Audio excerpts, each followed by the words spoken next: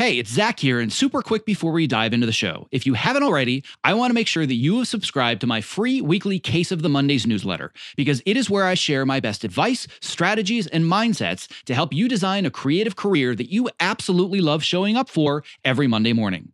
When you sign up, I'll even send you a bonus 5-day email course to help you clarify and prioritize the next small steps in your unique path to success. To sign up, just visit optimizeyourself.me/newsletter. All right, on to today's episode.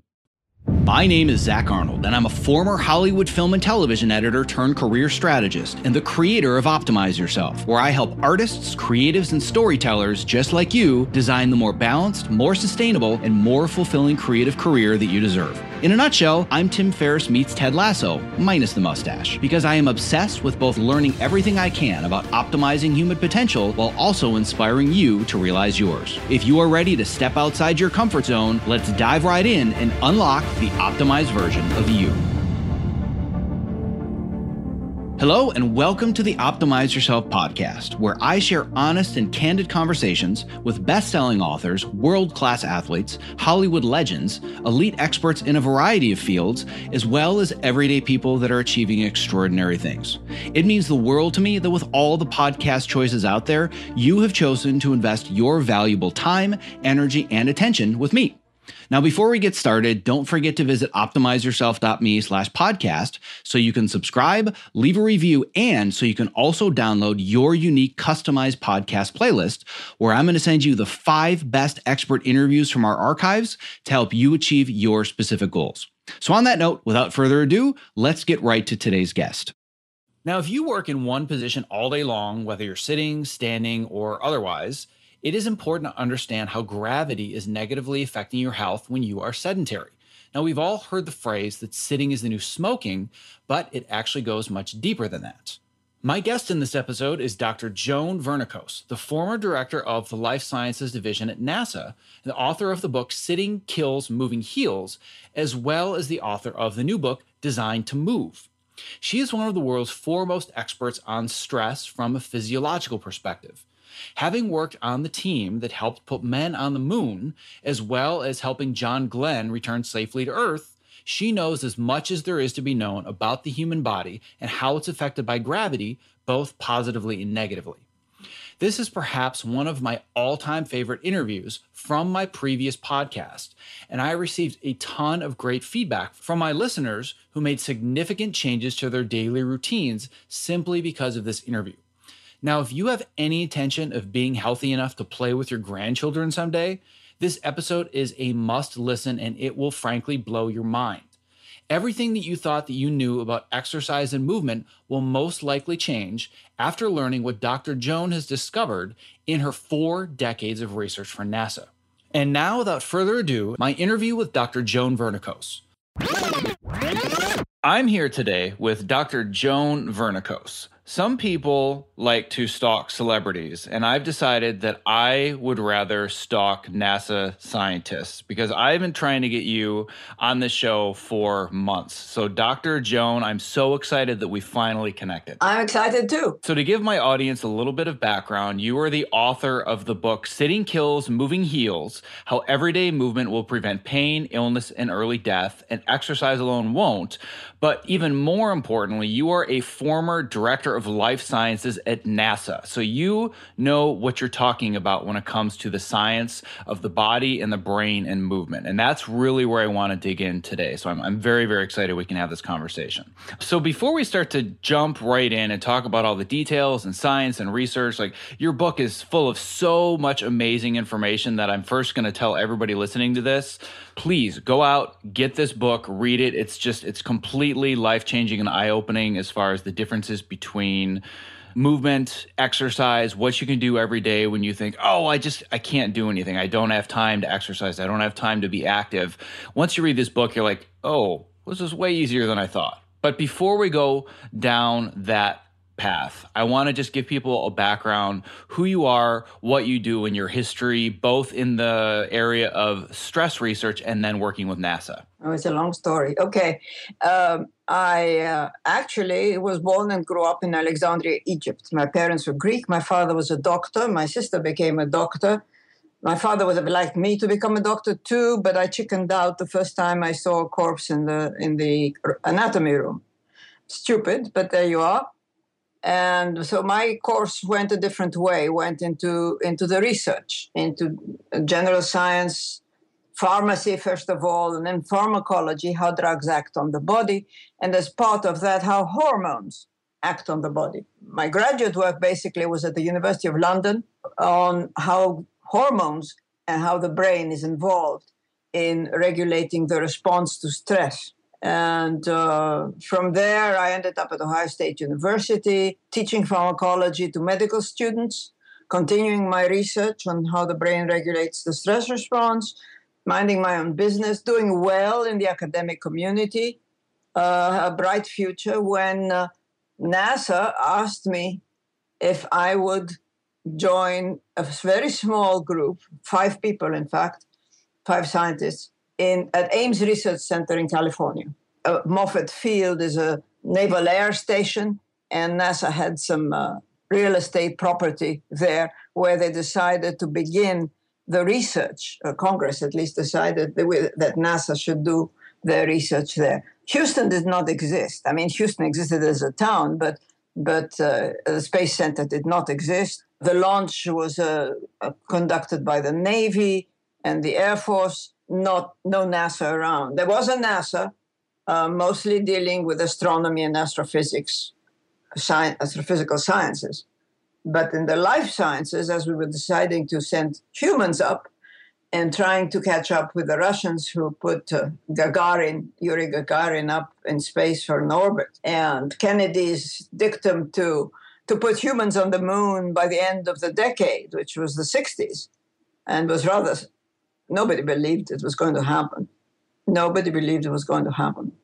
My take is that the people that were hired then, because there was no existing body of experts, was that they were young and they were creative and they were enthusiastic and they made it happen. Well, I mean, you clearly saw an amazing transformation in our country's history and were a part of that transformation. And what's so interesting to me is that you saw it, like you said, from the life sciences perspective. I know very little about science, and you and I actually talked about this a little offline beforehand, where I'm really good at telling a story and connecting with people and helping them feel something. But when it comes to the world of science and the body, like that's where the researchers and the scientists come in. And you were saying to me, oh, well, it's so great because just this person sitting in an office and I don't have the ability to kind of get that information out there. So that's really what we're trying to do. One of the things that I have found as I've gotten into this field is the idea that, oh, yeah, I read a blog post about sitting is the new smoking, and I read one research article. So, yeah, I know all about it. You're the pioneer of this entire field going back decades. So I really want to dig into that idea of the life sciences and how you've worked with and studied the physiology of some of the most famous astronauts in our history. Well, thank you for putting it that way. Neither I nor anyone else knew very much about what we were looking at. We knew it. You take humans and put them on top of a rocket, and you imagine that that's stressful. And I think that basically the guy who put this little group together out at Ames Research Center decided he was going to have one guy working in metabolism, one guy working in biological rhythms. It was all guesswork. And somebody working in stress, and I was the somebody. So I was very lucky to be there at the right time when we knew we weren't thinking about gravity. I mean, when we sent astronauts in space to begin with, we were looking at the stress mostly. What was very interesting, to cut a very long story short, was that by Gemini 7, which was about 1965, which was the first 14-day, can you imagine then, 14 days in space of 2 astronauts. And we were able to actually study them during this 14 days and, in fact, even collected urine from them. And we could measure the stress hormones, cortisol. Everyone's heard of cortisol and stress, I think, by today. And much to my amazement, these characters, these first two astronauts, their cortisol just didn't budge. In fact, it went down. And of course, we at first started saying, well, did something wrong. It's not possible that they're not stressed. Not only they're not stressed, but they're actually less stressed than they were on the ground. And not only one of them, but both of them. And of course, when they returned, their ability to respond to stress was increased. The re-entry was stressful. The launch was stressful. But in between, zippo. And I thought to myself, well, that's the end of a beautiful career. What am I going to do at NASA? And we sat down and thought, well, what is it that you have or don't have in the space environment that is different from Earth? And what should we be looking at? Well, radiation was one obvious observation, but all we could look at there is how much there is and how we can protect humans. But the main factor that seemed to jump up was the fact that as you orbit Earth, you reduce the influence of gravity. You still have gravity because the moon and the Earth attract each other and stay in orbit around each other because of gravity and the sun, of course. And as the Earth spins, we experience gravity. We call it 1g as a reference point. When you're up there orbiting, the free fall of flights, like a free fall in an airplane, reduces the influence of gravity. And it's this free fall that creates this weightlessness, we call it, or many call it zero gravity. It's not zero, it is microgravity. The mathematicians in the audience will know 10 to the minus 5 if you want to be specific. But it seems to be well below what our body senses as the pull of gravity on Earth. In other words, in space, you notice that people float around or appear to be floating around. On the moon, which has 1/6 of Earth's gravity, they're still upright. They don't walk like we walk on Earth. They hop around. And that is because, yes, there is gravity, but it is much less than it is on Earth. But it seems to be around the threshold. In other words, a little more gravity, and you'll be walking and standing just like you do on Earth.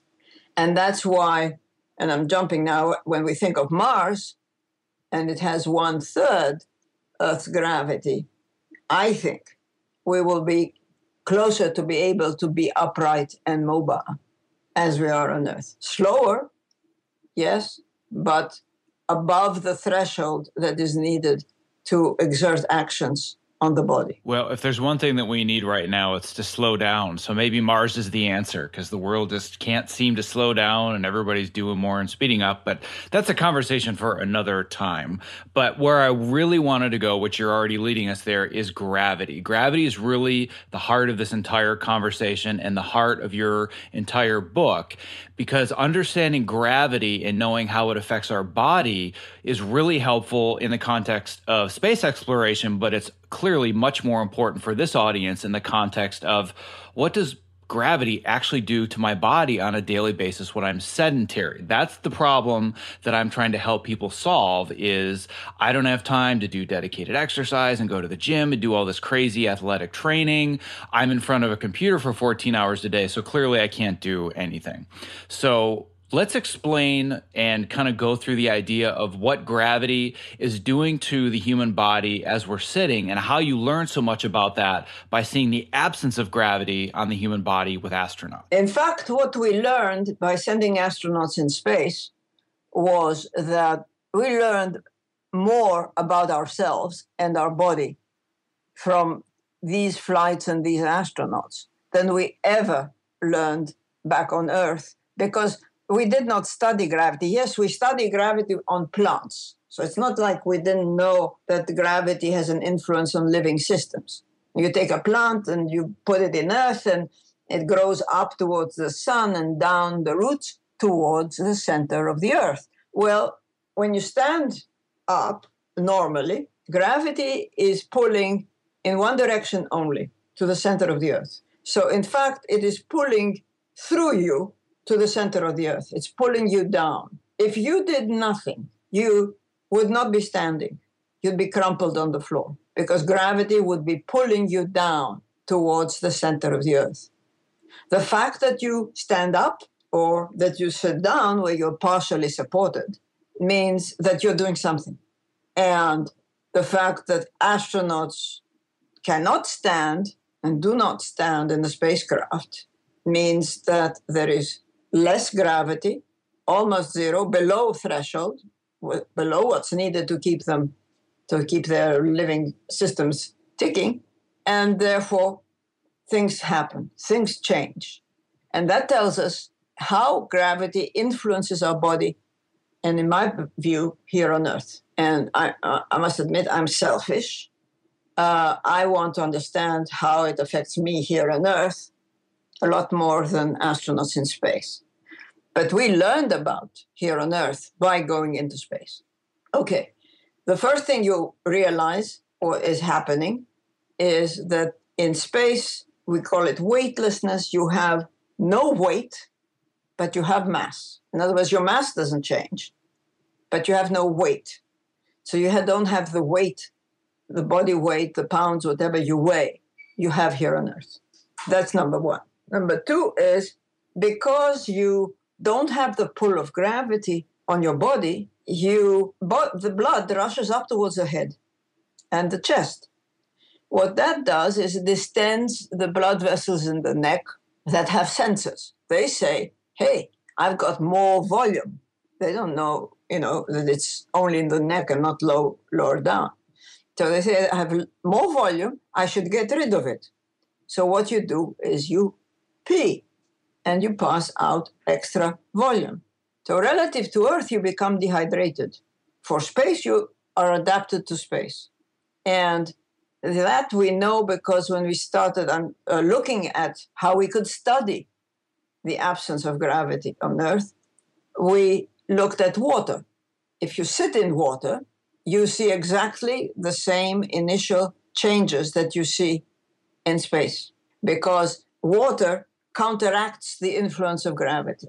So you are basically weightless. So when you see a child going into a swimming pool and peeing, that's very normal. What it's doing is he or she is acting like an astronaut. The weightlessness, the buoyancy of the water produces a microgravity simulation. And we used that to begin with, but obviously we can't stay in water for days and we had to resort to other ways. And I'll come to that in a minute.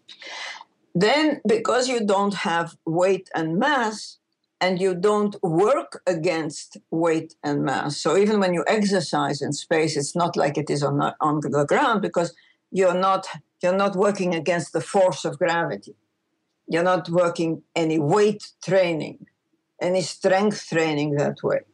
You have to find some sort of resistance activity to stimulate your muscles and your bones. So what happens is both your muscles atrophy and your bones atrophy. And you continue on this cycle. The one thing brings something else. The circulation is affected. The blood normally here on Earth, when you stand up, is pulled to your feet. It is your heart and your circulation that pumps up the blood to the head. Otherwise, you'd pass out. So you have to have the circulation that pushes the blood up to the head and supplies the brain with oxygen and glucose. And that circulation isn't needed in space because there's no gravity to pull the blood to the feet. The blood's already up in the head and the chest. So the heart gets lazy. It gets smaller, what we call cardiac output. The way it pumps every stroke the heart makes is weaker, and it pumps less blood out. So the circulation is depressed. Is slower. It's perfect for space, but compared to what it is on Earth, what it was and what when they return it becomes, it is unneeded, unnecessary. So it's weaker. This weaker circulation does if you look at the blood vessels and the blood flowing through the blood vessels, it exerts something called shear forces. So as a fluid goes through a tube, it creates shear against the walls of the tube. Well, this is what happens normally in our bodies. as our circulation, as our blood goes around our blood vessels. Well, that is much dampened in space. So there's less shear force. Well, that's fine, you say, except that this shear force is needed to stimulate the blood vessel wall to be tense and thicker and responsive, because all you do and what you hear me say over and over again is that we need gravity to keep a body tuned.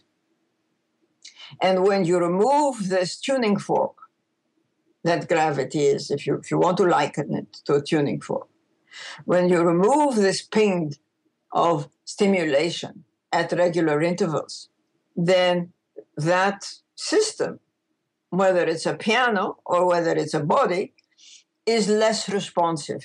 So we talk about our ancestors, running all day or climbing up trees and to chase or get away from the tiger and all that. So I'm sure you've heard stories like that and create images in your mind about this tiger that's chasing you and you're climbing up the tree to escape the tiger.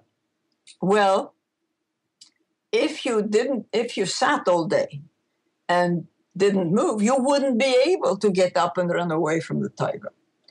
That's where using gravity and gravity around us is such a critical, it is the tuning fork of life. My sincerest apologies for the interruption, but if you're a creative professional who spends long hours at your workstation, not only is the following promo not an interruption, but listening has the potential to change your life. Because working with a TopoMat underneath you at a height-adjustable workstation is a game changer. Let's learn a little bit more from Ergo-Driven co-founder and CEO Kit Perkins, creator of the TopoMat. The TopoMat is the first anti-fatigue mat designed specifically for standing desks. The real benefit of a standing desk is movement. We found bringing in this cushioned terrain under your feet, your brain just subconsciously engages and you wander around and you get that movement at the standing desk that you need without even having to think about it at all. People will come to me at an event or a panel and they'll say, I got the TopoMat because of you. Even when they had a mat, once they used this one, it was a total game changer. We've just heard time and time again that with Topo, we've kind of hit the sweet spot, that it's the right premium quality materials and a right shape, that people are actually getting benefit out of this stuff. You spend more time here than anywhere if you do creative work the way that I do. So I would rather be driving around in a Ferrari than a Ford Pinto. And I feel like this is the Ferrari of the standing mat. One of the things you don't realize is that at a standing desk, your main interface to the world, your body's main interface to the world is the ground. If you're going to invest in anything at that Ferrari level, it should be what you're standing on. Well, my goal is that for anybody that is a creative professional like myself that's stuck in front of a computer for inordinate amounts of time of their waking life, they're doing it standing on a TopoMat. So you and I, my friend, one edit station at a time are going to change the world. I like it. That's a utopian vision I can get on board with. If you're a creative professional looking for a simple and affordable way to stay active, energetic, and focused while spending long hours at your height-adjustable workstation, I can't stress enough how important it is to have the right mat underneath you, which is why I continue to share the TopoMat as my #1 product recommendation. To learn more about the TopoMat and purchase yours, visit optimizeyourself.me/topo. That's TOPO. And as far as I'm concerned, this to me is everything. This was the giant realization that I had. Because if I'm listening to this for the first time and I don't know anything about this subject, I'm like, well, okay, I get it, but I'm not an astronaut and I have gravity around me 24/7. So what do I have to worry about? But the key is realizing that when you're sedentary and not moving, especially in a chair, the effects on your body, as you've said, are almost identical to living in space and being weightlessness, correct? That's exactly right. It's maybe a function of time, how long it might take you, but that's all. But what's amazing about sitting is it doesn't take very long. And that's the scary part. Because there's a group in Melbourne, Australia, that's done some lovely work looking at diabetes and blood sugar, and sugar as a fuel. And within 30 minutes of sitting, they see already increase in what we call triglycerides, the fatty components of the circulation, that increase in the blood.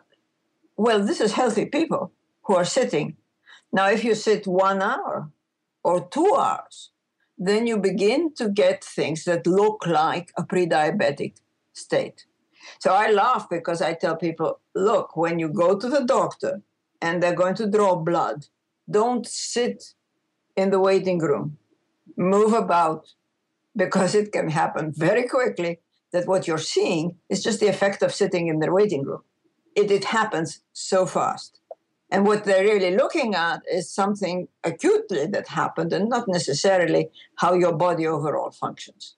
This is just an aside to show you that ordinary things that we take for granted, the fact that so many people are now considered pre-diabetic, let alone diabetic, may be an error in how and when we draw the blood, and an error in how we view just that little exposure. And if you have a doctor that is always late, and you're sitting longer in his waiting room than, say, if you just walked in and had your blood drawn. Small things like that bring home the critical role that taking away this stimulus for a length of time has on the body. Well, and the fact that we're talking about right now, you shouldn't be sitting in a waiting room because it can affect the levels of triglycerides in your blood if you're being tested. Yeah. You're talking about 30 minutes to an hour. Right. The audience that I have listening at the moment in my industry, we sit in one place, immobile, for at least 12 hours a day. If not more than that. So when people say, oh, well, sitting for up to 6 hours a day can be detrimental to your health, and my joke is always, that's a half day for me and for my industry. Like 6 hours, I'd give anything to have a 6 hour or 8 hour workday. Like 12 hours is the norm. So I'm really trying to impress upon people, like, this is not a small thing. Like, this is huge, and the effects happen very, very quickly. And it's not just the body, because you've talked some about the body, and I want to go a little bit deeper into physiologically what is actually atrophying, what is happening. But more importantly, this is affecting your brain as well. So let's go down that road a little bit more, where we've now equated the weightlessness studies that you've done in space, having worked with astronauts, seeing what that happens to their body, and how that's almost equal to sitting and being sedentary. So what are some of the very practical things that people may actually notice and see happening to their body when they're sitting, and then how it affects their brain? The very first thing probably they will see is how it affects their brain. They don't notice it, or they don't relate it, shall we say, to the sitting. But every time you stand up, the blood rushes to your feet, okay? And this triggers all the blood vessels and your heart to pump harder and send the blood back up to your head. So what standing up does is sends the blood up to your head. When the blood goes up to your head, it takes with it the nutrition and the oxygen that the brain needs, because the brain doesn't make sugar. It doesn't make fats. It doesn't make, as fuel. It doesn't make its own fuel. It relies on the rest of the body to supply it with fuel. But it's not enough to create fuel or to burn fuel.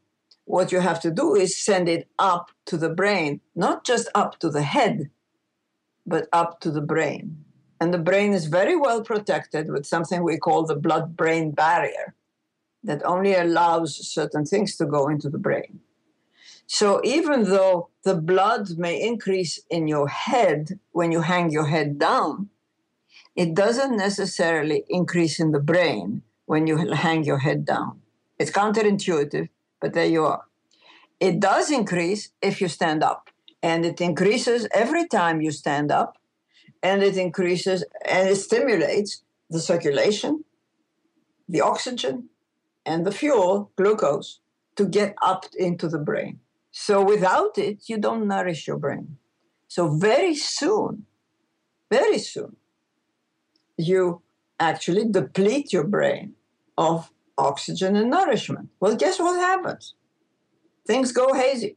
Your cognition, it's a nice word, but your ability for your brain to work, it needs these things. It needs oxygen, it needs glucose to function, to think, to recall. And it's not just the oxygen and the air around you, which helps. If you happen to be in an office, and at least now we don't have smoking, but we used to have a smoke-filled room, it helps to have the oxygen around, but you really need to push it up there in the circulation across the blood-brain barrier into the brain to nourish the brain and keep it alert. So it's a waste of time if you think that you're breathing oxygen while you're sitting in front of a computer, if you don't actually physically get the blood into the brain. So terribly important, happens very quickly, and also it phases out very quickly. It doesn't just go up there and continue to stay there. It goes up into your brain, it is used, the oxygen is used. You know how long it takes for the oxygen to be used and the carbon dioxide to come out. The fuel is used, and when it runs out and you're still sitting, well, guess what happens?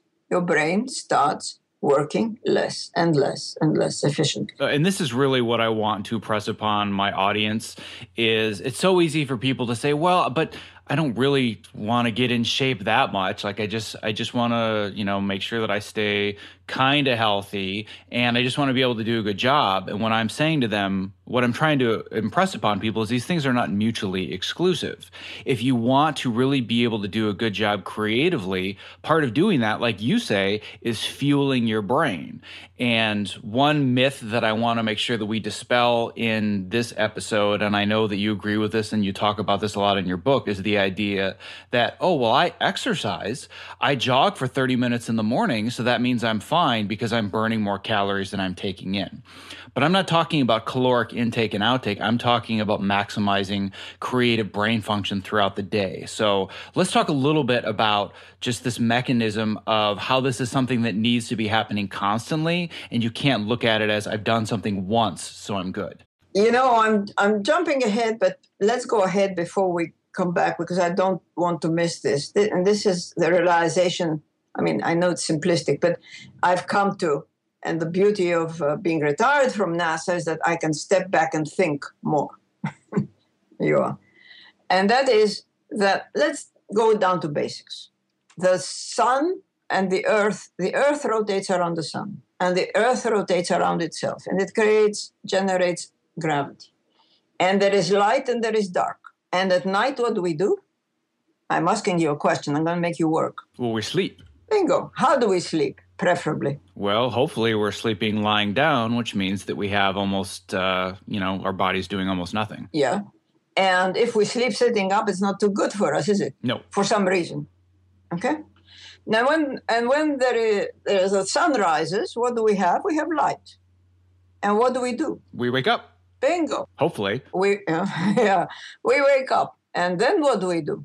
We probably stand up, stretch out a little bit, go to the bathroom. Yeah. And then what do we do? Well, you included it in there. You stand up, number one. Mm-hmm. And after you stood up, hopefully, what do? You go to the bathroom. How do you go to the bathroom? You move. Mm-hmm. And you move all day long. And then when it's dark again, in the old days when we didn't have light bulbs, you go back to bed and you go to sleep again. And then you do not move much. So there is this natural cycle that our body is designed to challenge gravity in coordination with light. So gravity and light work together. When there is light, we are awake. When we're awake, something tells the body, wake up, stand up, and move. And throughout the day, as long as there is light, the body expects to move so that when that tiger comes chasing, you can climb up that tree or whatever. So it is a natural cycle. Now, if we exercise, and I'm not here to damn exercise, I think it's wonderful, but we think of exercise once a day and we've done it. And the body says, hey, where's the rest of it?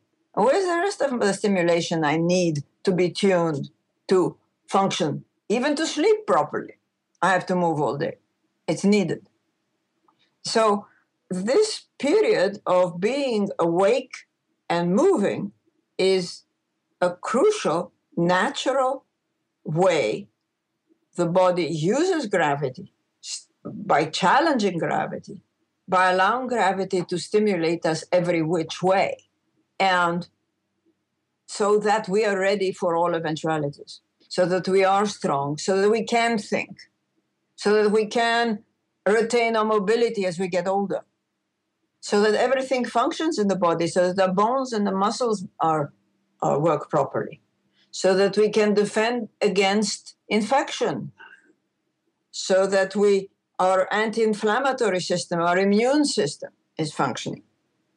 Because when we sit a long time, our immune system is suppressed. How did we find this out? Well, I started out when I was looking at gravity to begin with. I mean, there were just so many astronauts we could study. So we decided that we needed a ground model. The ground model, I mentioned water, sitting in water was one of them, but that doesn't last long enough. And the next one that the Germans and the Russians had used was lying in bed continuously.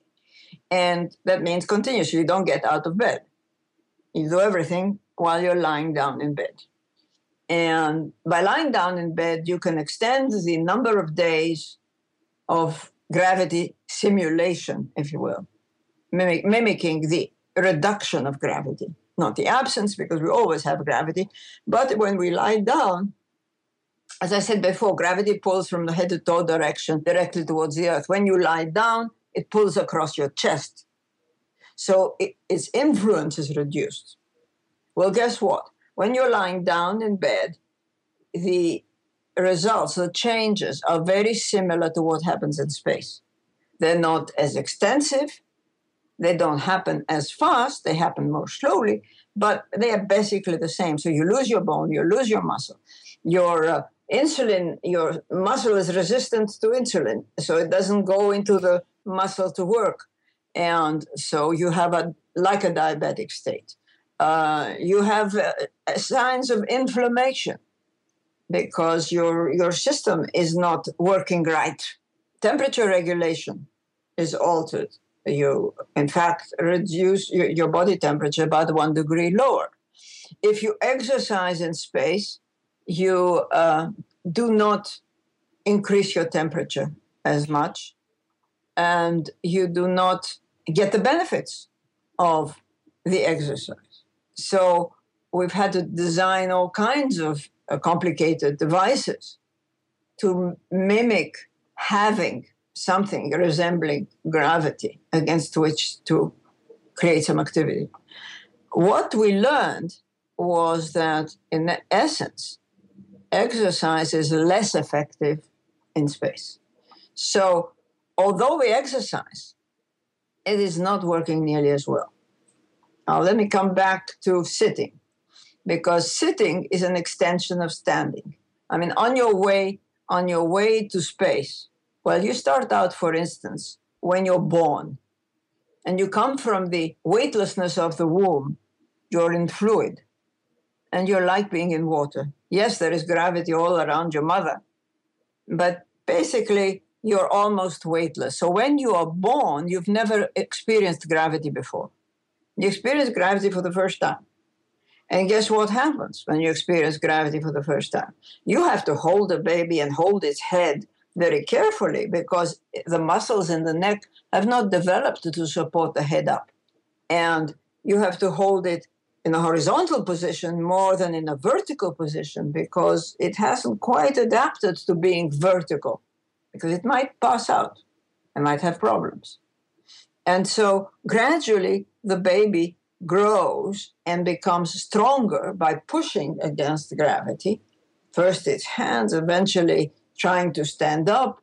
It stands up with its feet wide apart, a little bit like returning astronauts when they return from space, where they anchor themselves by standing with their feet wide apart and gradually bring their feet together. The baby brings its feet together until it can put one foot in front of the other and can walk.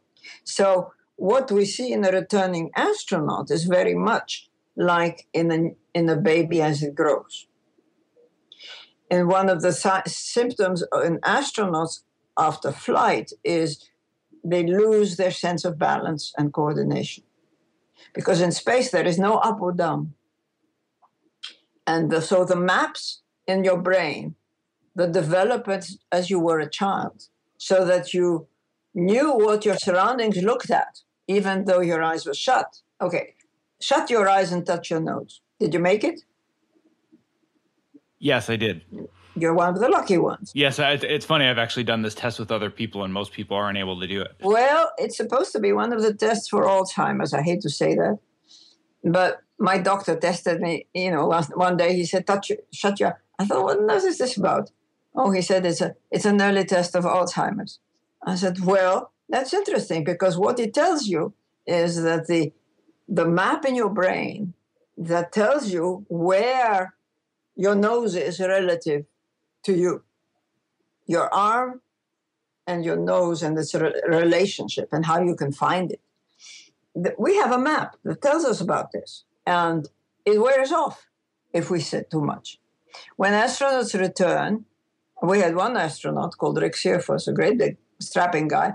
When he returned after just 9 days in space, 9 days. And we tested him on a little platform that swayed back and forth and sideways. Eyes open, eyes shut. And I saw him leaning forward. And I thought, my God, he's going to fall flat on his face. And we all ran to grab him. And he shook himself, opened his eyes, and said, what happened? Well, he says, what happened is he never had the sensation of falling. So just after 9 days, he lost the sensation of falling in response to his surroundings moving. After he came back, and a few days after the flight, he recovered. He recovered those maps. He had to regenerate those maps. So the less we use gravity on the ground, the more we sit or lie down, these maps can become eroded. They can disappear. So when we stand up suddenly after being in bed or sitting for a long time, we may lose our balance and our coordination, lose our sense of where we are relative to our surroundings. Critical. Well, and to me, this was where the lightning bolt really hit me in the head. Is for so many years, I was in the mindset of, well, I know that I'm supposed to exercise. I know I'm supposed to get up and move around. I know that I shouldn't be sitting all day long. But I just want to be focused. I just want to be in the work. I have all these things to get done. That's something that I'll do tomorrow. And as soon as I realize, wait, you mean my brain is actually beginning to atrophy, which means I'm literally getting dumber. My cognitive function is going down just because I'm sitting. Like, that terrified me, because my brain and my ability to have creative thoughts and create things, that's my entire life. That's my livelihood. Yeah. That's how I provide for my family. And part of the reason that I've been successful in my specific career is because I've dedicated years of my life to figuring out, how do I move more? How do I stay active even if I'm in front of the computer? And I will never, ever be sedentary for more than 40 to 50 minutes at a time. And even in those 40 to 50 minutes, I've probably stood up and gotten down at least once, because that's one of the things you talk about, is that if you just stand all day long and you're still sedentary, you're still not regulating the blood pressure. So there are so many different things that can be done, which is where I want to go now, which is your theory and idea of NEAT movement. So can you talk about NEAT movement? Because this to me is such a fantastic solution that anybody can do. There's no excuse for not being able to do NEAT movement. So what is NEAT movement? NEAT movement is non-exercise activity, all right? And non-exercise activity is what your parents and grandparents and great-grandparents used to do in the course of a day without thinking twice about it. And that has disappeared with our sedentary lifestyle, virtually disappeared. And the other shocking truth that has come out of the research is that exercise once a day doesn't help. Now, that is an eye-opener for most people. Because I ask people in my audiences, do you exercise? And I get a lot of hands up now. Finally, that has gotten through, that exercise is good for you. And I'm not here to tell you that exercise is not good for you, but it's not the first thing you need to do. I have spent almost 10 years now raving about how much I love my TopoMat, and I have finally discovered what I now consider the TopoMat of desk chairs, the Core 360. The Core 360, spelled QOR, is designed to keep me constantly moving while seated in an upright and balanced position. To learn more about how it works, let's hear from Core 360 founder Dr. Turner Osler about why he created the Core 360 active sitting chair. When you sit badly for many hours a day, and that's really what the problem is. It's very hard to make yourself get up and do jumping jacks every half hour. But if you just swap to a chair that requires you to be muscularly engaged in order not to fall off, it's an easy bar to clear. For the procrastinators out there who hear all of the statistics and know how bad sitting is and it's the new smoking, and they're thinking, that's something I'll worry about in a few decades, you're going to feel the effects of having more energy at 2 o'clock in the afternoon or 4 o'clock in the afternoon that day. And that's the whole point. Your core muscles will be stronger. You'll have less back pain. All of this will make you more available for the rest of the pursuits of your life, your kids, your hobbies, your whatever. For those of us who need to practically live in front of computers to do our best creative work, the Core 360 is going to level up your game. Keep your body moving and keep the creativity flowing. To learn more and purchase what I consider to be the TopoMat of desk chairs, please go to optimizeyourself.me/core360. That's optimizeyourself.me/QOR360. Yeah, and I don't mean to interrupt you, but I do want to emphasize that as well. I'm not saying exercise is bad. Exercise is fantastic for you, and you should be doing it, but it's not an excuse for being sedentary. So I just want to make sure that that's out there so you can continue. That is extremely important because we're talking about the foundation of movement. And this tuning process is not once a day exercise. And the research is gradually coming to this conclusion that in fact, moderate activity, moderate exercise is better than high intensity exercise. Better at what? Better at maintaining health and a certain level of fitness that makes you into a healthy living human being. Fitness, it means different things to different people. And you have to realize that it comes down to some very crude basics. Can you move? Okay? If you can move and you can stand up and you can sit down, you're in reasonably good shape. But when you start losing your movement, you lose your independence. It's as simple as that. So you're on your way to you know where. So it's terribly important. It's not how many hours you sit that's bad for you. It's how many uninterrupted hours you sit. Let me say that again because I think that's extremely crucial.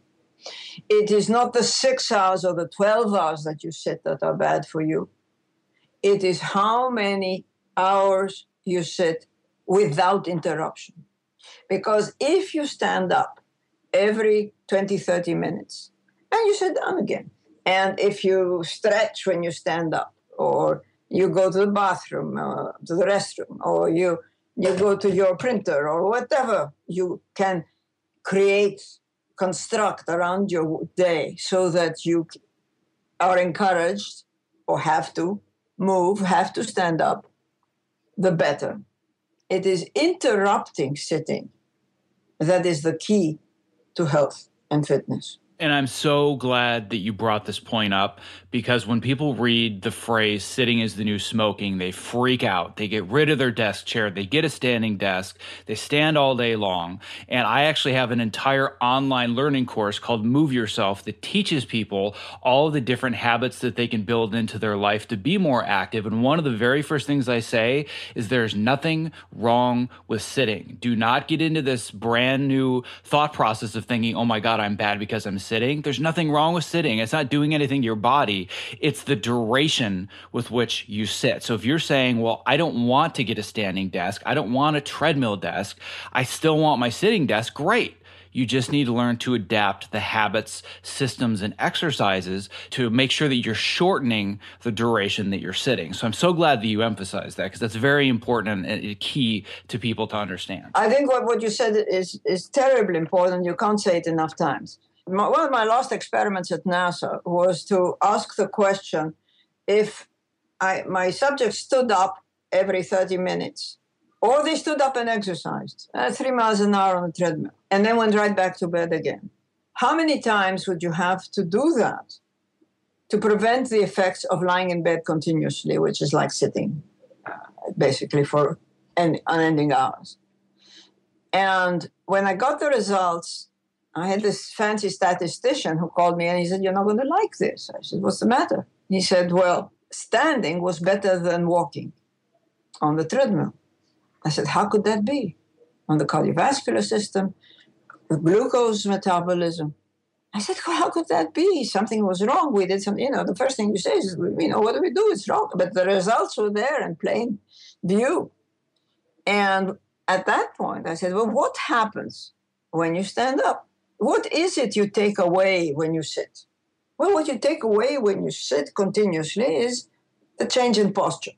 And when you stand up and you don't sit, you're also take away the change in posture. It's in a different direction, but it's still, you're taking away change. The body responds to change. The stimulation the body senses is one of change. It's a change signal. So, we breathe in and we breathe out. It's the alternating. Almost everything in our body, and probably everything, has an alternating rhythm, an alternating frequency. And sitting and standing are part of that rhythm.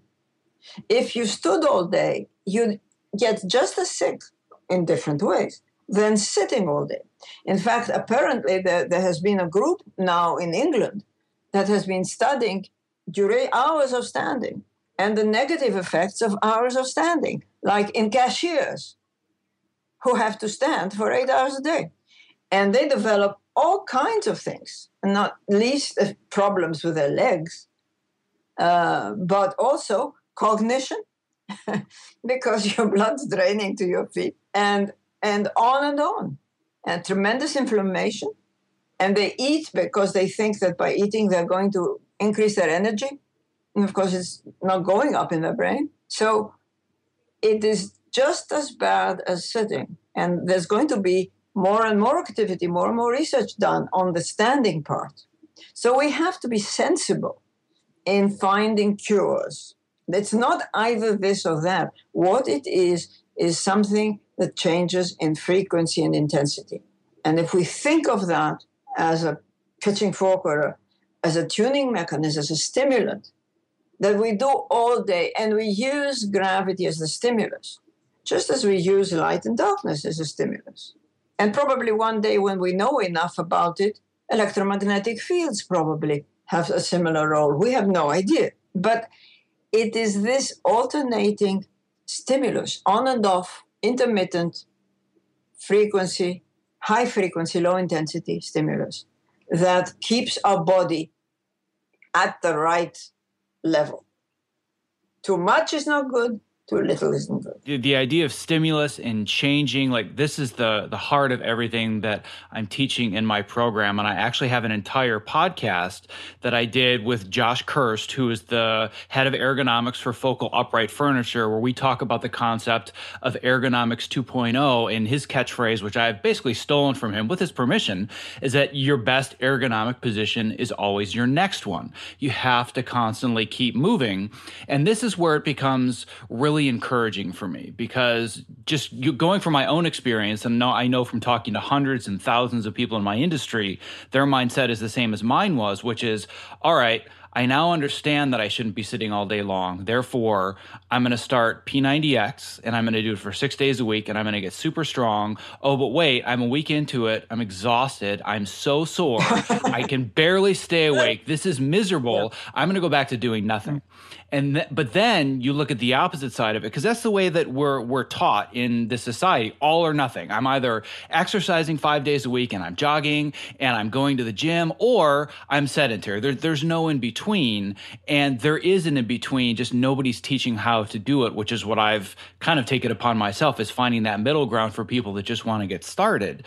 And the non-exercise activity thermogenesis, the NEAT activity, this is where you can start. This is what anybody can do. So what are maybe 5 to 10 very practical things that you can introduce into your day that fall under this category of NEAT movement that are going to counteract the effects of being sedentary even more than dedicating an hour every morning to exercise? Well, I think the inner ear and our balance organ is kind of crucial to getting that signal back and forth, relay it to the brain and to the rest of the body.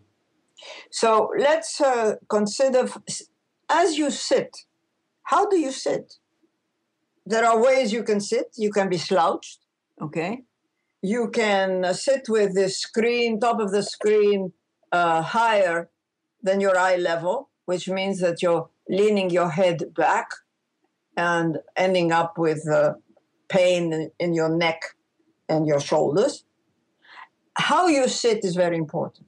So if you can sit upright and be conscious of how you sit and your eye level and your head over your shoulders and your feet flat on the ground and you're sitting back in your chair, that's a start to how you are treating your inner ear, okay? If you're slumped forward and your head is being pulled by gravity forward and you're slouching and you're shutting down your respiration because you can't breathe as well when you're slumped over your chest, you're not helping yourself. So let's start with the baseline. Now, what you add to that is change in posture. And change in posture is crucial. And you don't have to do it every 10 minutes all day. I mean, you can if you want to. But I measured the time course of the change, and then it's about 20 minutes. In 20 minutes and 30 minutes, the changes you see induced by posture change, the curve increases and decreases and comes back in about 20 to 30 minutes. So let's take that as a clue. Stand up every 20 or 30 minutes. Structure your environment to encourage you to move. So if you drink a lot of water, I had a guy who said to me, "Oh, I can't do this. I work for a computer company. I can't get up and start moving around." I said, "Okay, you drink water." He said, "Yeah." I said, "You go to the fountain." "Well, we don't have fountains anymore." "Okay, but I have a bottle on my desk." "Excellent. Take the bottle and put it on the desk next to you so that when you want to drink, you stand up and you go there, you take the bottle, you drink, and you sit down again." Bingo. You've already done one. Now you've been drinking water. It means you have to go to the restroom to empty your bladder. Item 2. You do that several times a day. You already have a head start. When you stand up, you may want to raise your arms and stretch over your head so that you use gravity to its fullest. Okay, that helps. Your printer, move it further away so it's not arm's length, it's 2 arms length, or 10 arms length, or 5 arms length. Your fax is removed from your immediate. Structure life. Have stand-up meetings. Make sure that when you're called into a meeting, you don't slump on a chair. You stand up. It's their problem if they don't. It's lunchtime. Go for a walk. Take a friend for a walk. When you have structure a meeting. Stand-up meetings are much better and much shorter because people want to go and sit again. So things like that are extremely important. People say, "Well, can you exercise under your desk?" Well, if you want to exercise under your desk or something, but I can't concentrate as well if I'm moving my legs as well. Yes, by all means, exercise once a day. Exercise 3 times a week if you want to do strength training. Vary it. Terribly important. There are companies that have removed cubicles and they removed couches and sofas. So if you have a meeting, it's on another floor. So people that work with you are not necessarily on the same floor as you. So if you want to interact with them, you have to go find them on another floor and you have to take stairs, not an elevator. Steps, going up and down steps are marvelous. Take every opportunity you have of going up and down stairs as opposed to going up on an elevator. You feel better and you exercise a lot of your body. Plus, it's also a balancing activity and a stimulating activity. Do your own house cleaning. Yes. And if you want to do like in Africa and have go and wash your clothes in the river, well, I like my washing machine. I really don't want to give it up. But there are ways in your daily life of introducing movement wherever and whenever you can. I have a new book, by the way, coming out this year called Designed to Move. Well, I'm going to be the number one marketing team for you. I'm going to make sure to read it first and spread it everywhere, because that's exactly what I'm trying to learn how to do and teach people to do, is design their environment and their life around movement. And I love how you talked about modifying your environment, because that's always my mindset when I start a new job. Because in my industry, we don't have one job for 30 years and then retire. We go from job to job to job. Some people on a weekly basis. I do it probably 3 or 4 times a year. I'll go from one show to the next or one movie to the next, and I'm always setting up different work environments. And my first thought, my first day is, how do I organize this specific space so it can be dynamic and mobile and I'm moving all day long? And you gave a bunch of good suggestions already. One that I always do that seems counterintuitive and people actually ask me about is I take the little garbage can that should be under my desk and I put it in the back corner of the room. And they're like, why do you have a garbage can over there? I'm like, because anytime I throw something away, it makes me walk across the room. They're like, so? I'm like, that means that 10, 15, 20 times a day, I just have to stand up and move over and throw something away. Those little things add up and make a huge difference. And it's, again, not about calorie burn. People think, well, you're not going to burn a lot of calories. I don't care if I'm burning calories. I care about the fuel that I'm feeding my brain, that fuel being blood circulation and oxygen. So when it comes to 9, 10, 11 o'clock at night, I can still be equally as creative, energetic, and focused as I am at 9 a.m. when I start the day. Because that's really the struggle and the challenges. It's not just we're data entry professionals and we're just drones.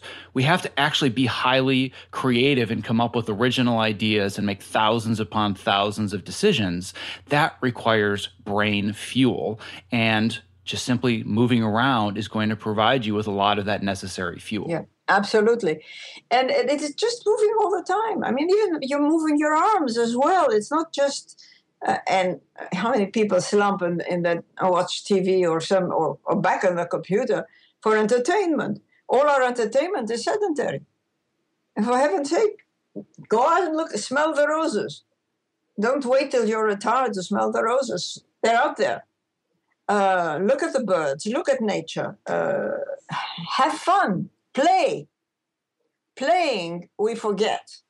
Playing is so fundamental to our vigor and our health and our excitement, our sense of our love of life. And if we only do what we did as children, be a child again, play.